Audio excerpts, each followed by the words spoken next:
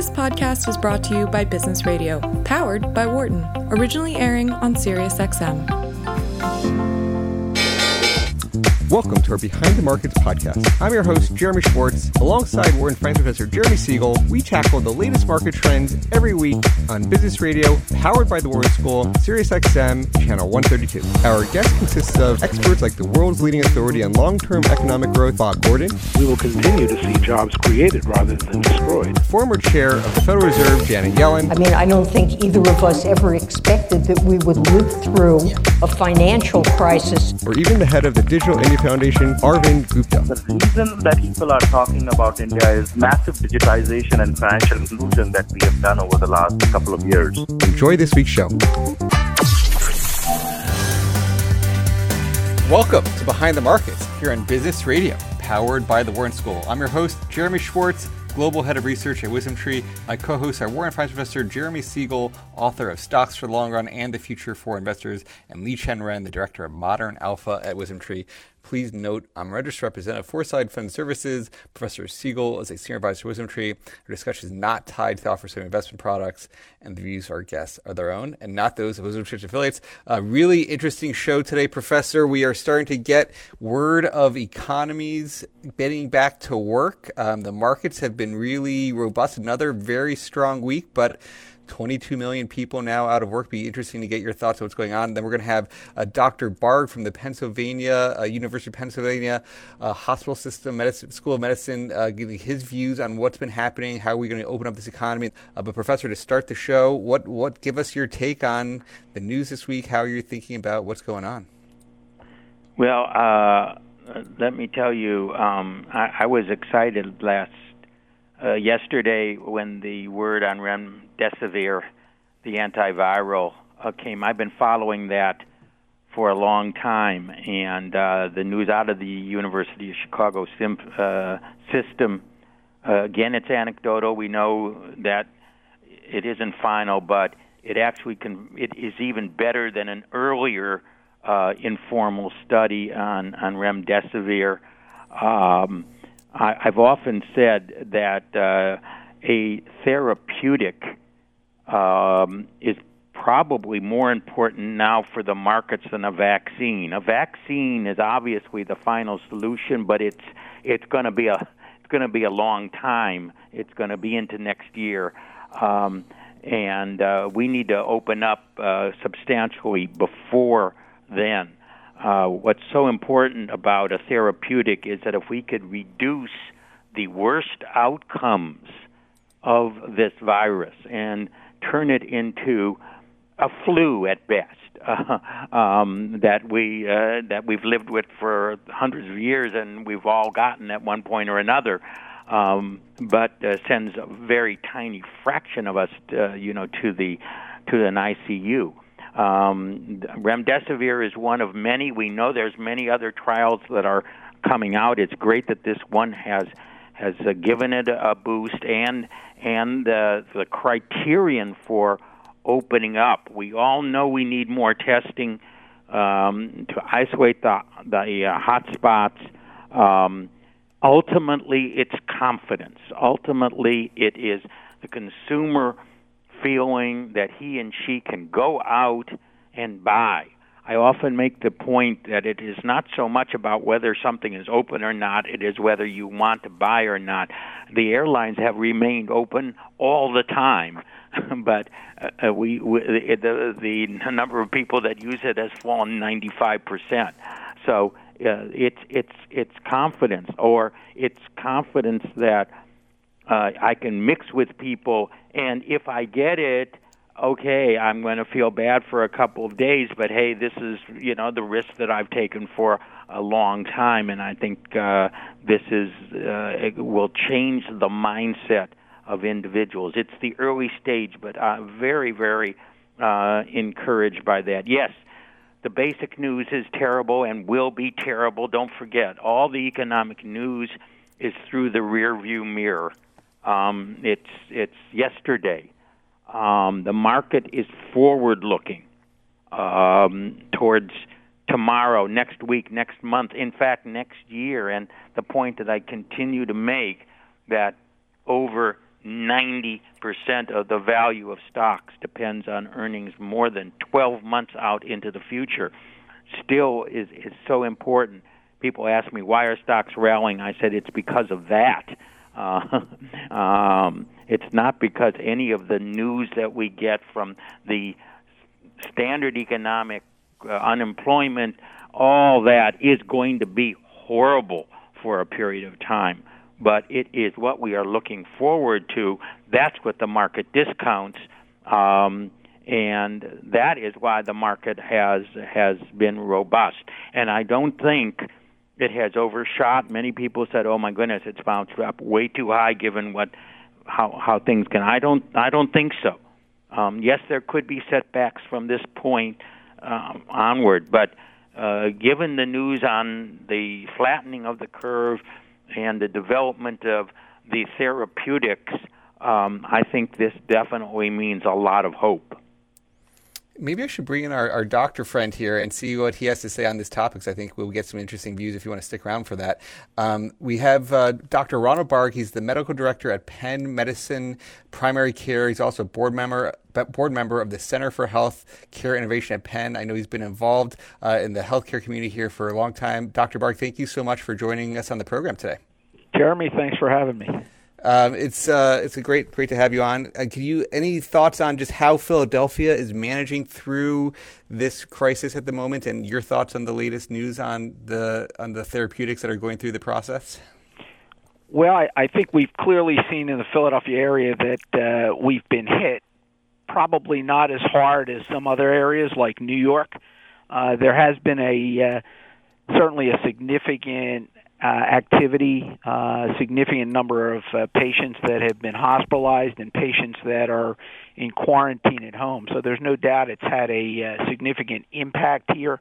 I'm not sure where we are in the cycle, whether we've hit our peak, whether we're in the plateau phase or where we're at. I think we're hopefully at a plateau.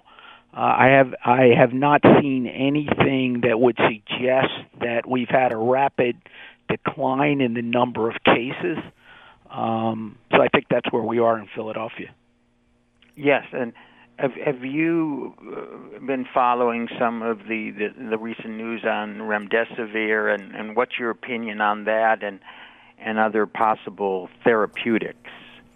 Well, I think your comments earlier were spot on. I think it's very gratifying, and it feels good to think that we might have a treatment that will decrease the mortality of this disease. So when I think about remdesivir, it is a drug that is really targeted to those people that are critically ill and otherwise might succumb to the illness, and hopefully reduce the percentage of people that succumb and speed their recovery.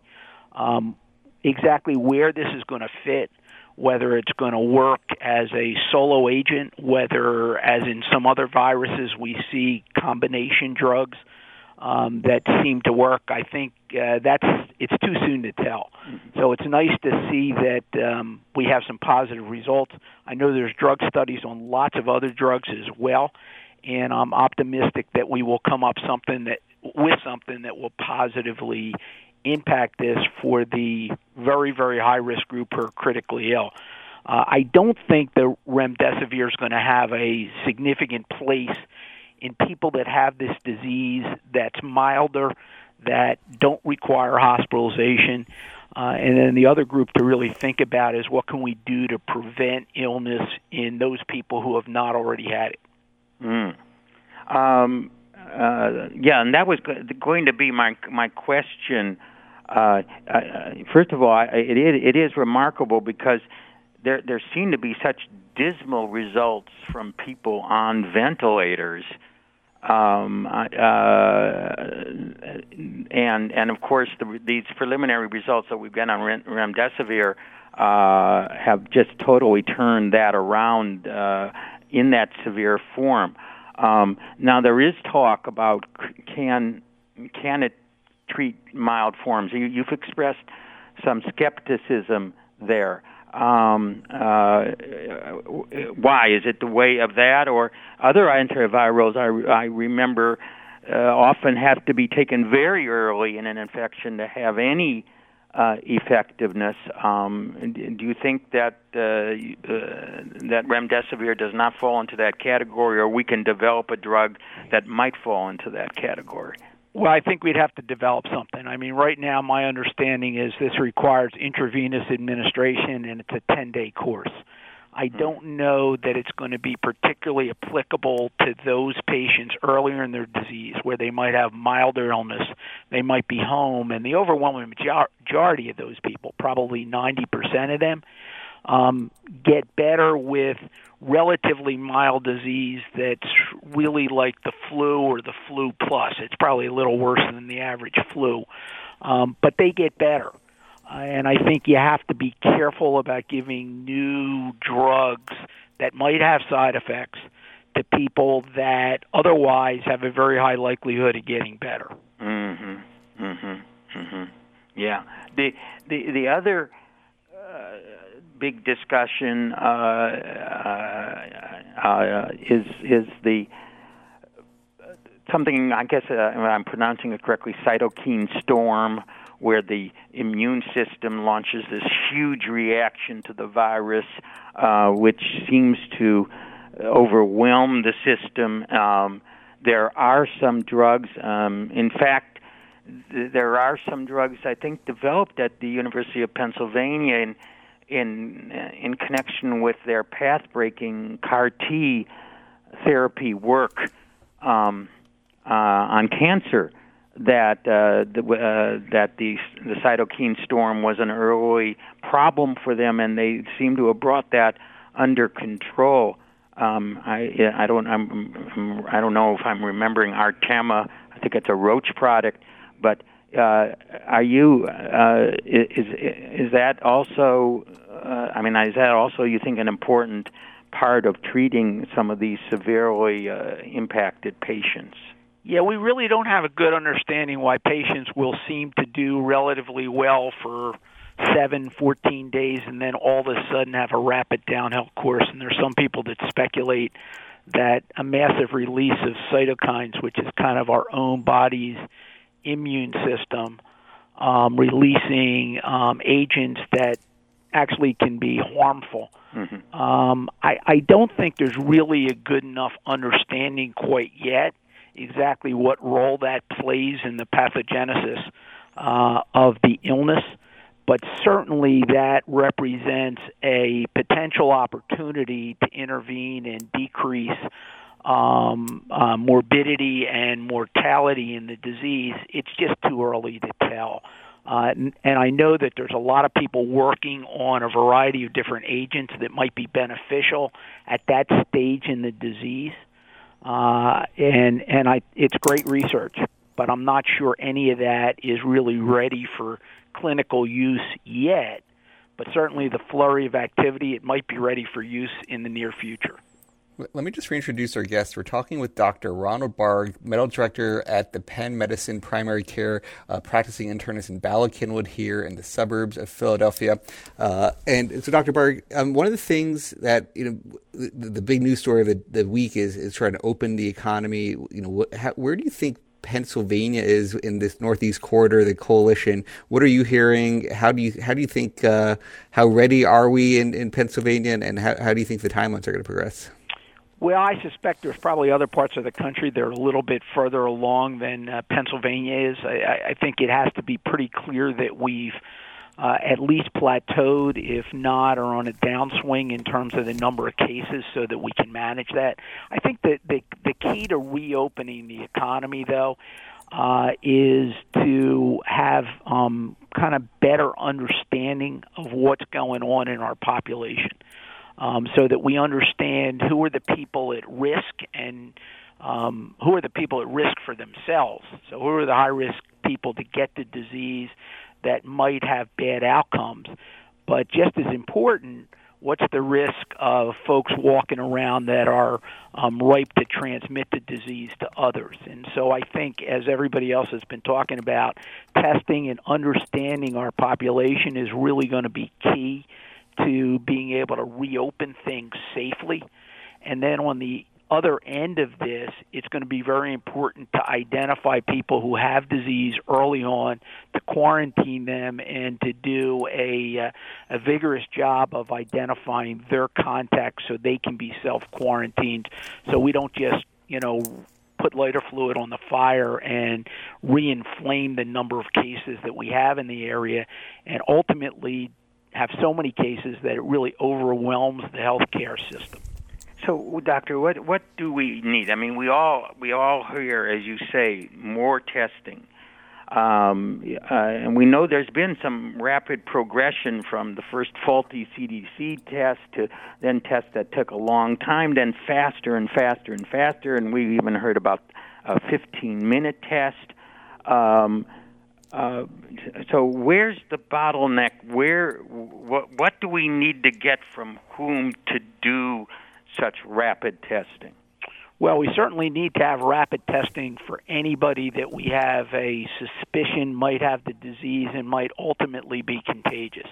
And that's probably going to be both people with symptoms as well as close contacts of people with symptoms, so that we can easily or quickly diagnose someone during the infectious stage, isolate them, and really follow up to try and isolate the population that can potentially infect others. What do we need? Is that the swab test is supposed to be the nasal swab test is supposed to be the easiest and fastest actually can be done by the patient? I mean, is that where you think we should go en masse? Are those kits available? Where are they from? Where can they come from? So I'm trying to get a little operational here on how we make this happen. So that's certainly the way we've been doing it so far. I have heard of, they are working on other types of technology that might allow us to make the diagnosis early, either on a swab with lower viral loads than the current test does, and actually in a less expensive fashion. If you think about it, we do finger stick blood sugars on people all the time very quickly. Mm-hmm. We can come up with a test analogous to that, whether it's a pharyngeal, saliva test, whether it's a nasal swab, or whether it's a blood test that we can do quickly and cheaply. That would put us in much better position to allow the economy to open back up, people to get back to work, and have a better understanding of where our risks lie.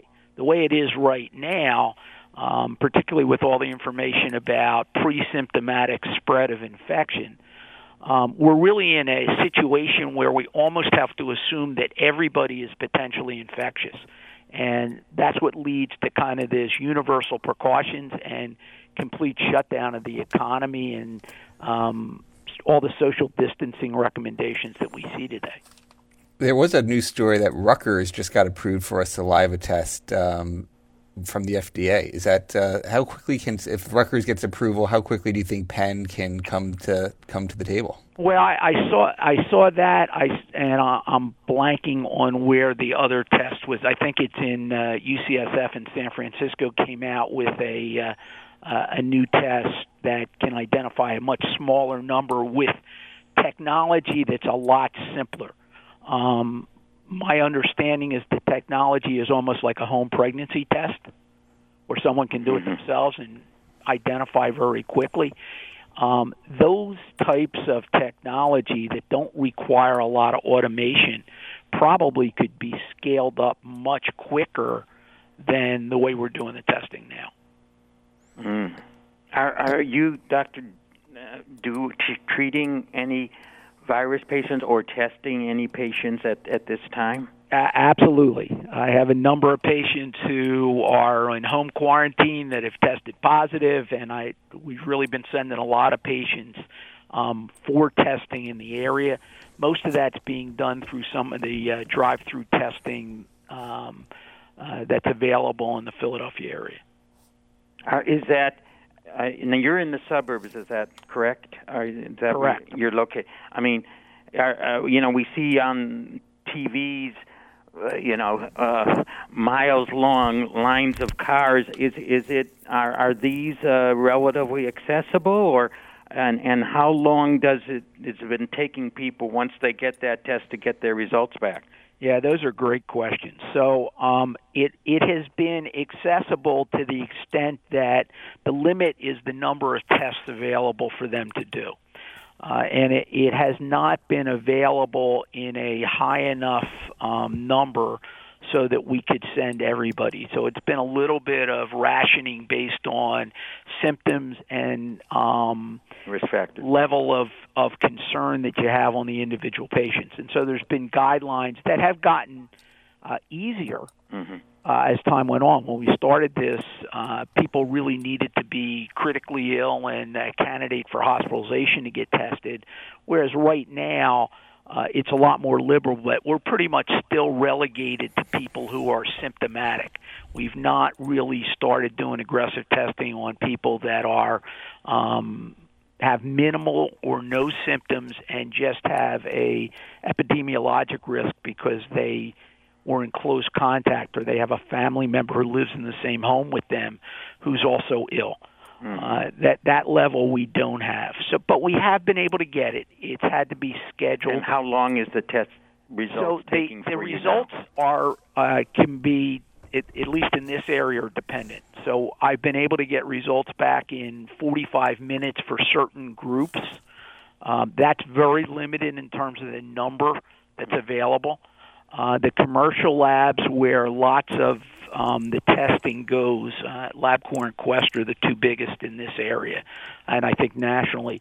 They initially took about 7 days, but their turnaround time has really gotten significantly better. And the recent tests that I have seen, I think the average turnaround time is about 3 days. I see. And we hope to be able to ramp this up. When the limiting is the testing, where are these kits coming from? Are they coming from the manufacturing? Are they coming from government sources? Where they're being sent from? Where to you? And where is that source? So it's a variety of different sources. And what I've heard is the limitation, it can come at different levels. So you require not only the testing site to be up and running, but you also require the appropriate nasal swabs.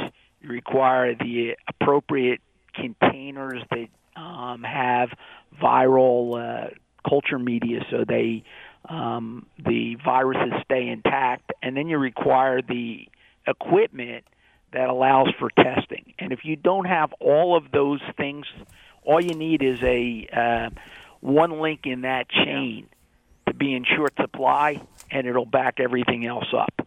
And I think it varies from place to place where the barriers are. What I've heard is one of the major barriers is the availability of the swabs. Yeah, the long swabs. Yeah, and that has clearly, in most cases, I think, been the bottleneck. It's sort of a terrible irony that all we needed was long Q-tips, and we don't have them. There's no doubt about it. I don't think anybody anticipated that we would have the need for those long Q-tips to a degree that we have right now. Yeah. We've been quiet with Li Chen, and I know she's one who follows the virus and gives us a lot of commentary every week. Li Chen, you want to jump in with any thoughts or questions for Dr. Bark? Yes. Hi. Actually, on back to work, I'm very positive on the U.S. Last month on avoid a medical run, and continue to be positive on returning to work next 2 months without triggering a second wave. But one thing I've been noticing in data is that, look, in the U.S., about 60 to 70% of counties really have very few cases and also really sufficient hospital capacity, because you can look at the hospital capacity dashboards in different states. So, for example, because the original goal of mandatory stay-at-home order was to avoid a medical run, right now it's very hard to defend continued mandatory, stay-at-home across the board. So, for example, like in Idaho, the number of new cases has peaked on April 2nd. I know Pennsylvania is more like a plateauing situation, but in Idaho, they really, have come down significantly. And at least 20 counties have less than 10 cases. Only 4 counties have more than 100 cases. So this is really argues for staggered reopening. I just wonder, what, and similar situation in Michigan as well. Actually, Michigan, a lot of people are protesting, and they have a point. There are many counties that have very few cases with pretty sufficient hospital capacity, at least from the data. So I wonder what, from the doctor, do you from your point of view, what's the, do you think, some counties, could open much earlier? I don't think there's any doubt the burden of the virus or how much virus is actually circulating in the community varies significantly from place to place. But the key to making sure that the number of cases doesn't go up is really going to be early identification of cases, because I don't think anywhere really can be confident that they don't have any cases or they don't have any virus circulating in their community. And so the key is going to be our ability to identify cases early, to aggressively quarantine people who are infectious, and to do contact tracing to figure out who has it. And those counties probably could reopen as long as they have the ability to do those things. It is interesting, though. I think you have to be careful, because in lots of more rural counties, which have the advantage of social distancing, because there's distance between people in general, they also have a lot less resiliency in terms of their medical infrastructure and their ability to react to a significant increase in number of patients. And so that's the pro and the con. I still think the key is going to be our ability to identify cases and to isolate cases and do contact tracing. The thing that would change that would be either treatment modalities that allow us from taking a very severe illness to making it a much less severe illness, and our ability to effectively treat what has really been a disease that not only has a high mortality but a high morbidity. Well, Dr. Barg, I appreciate you joining us for some commentary here. It's obviously the most important issue is what's going on with the virus. So thank you so much for sharing your thoughts. You got it, Jeremy. Thanks for listening to the Behind the Markets podcast. If you want to learn more about WisdomTree, visit wisdomtree.com. You can also follow me on Twitter @JeremyDSchwartz. I'd like to thank Patty Hall for producing our live program on SiriusXM Channel 132 and our podcast producer, Daniel Bruno. Join us next week for another edition of the show. For more insight from Business Radio, please visit businessradio.wharton.upenn.edu.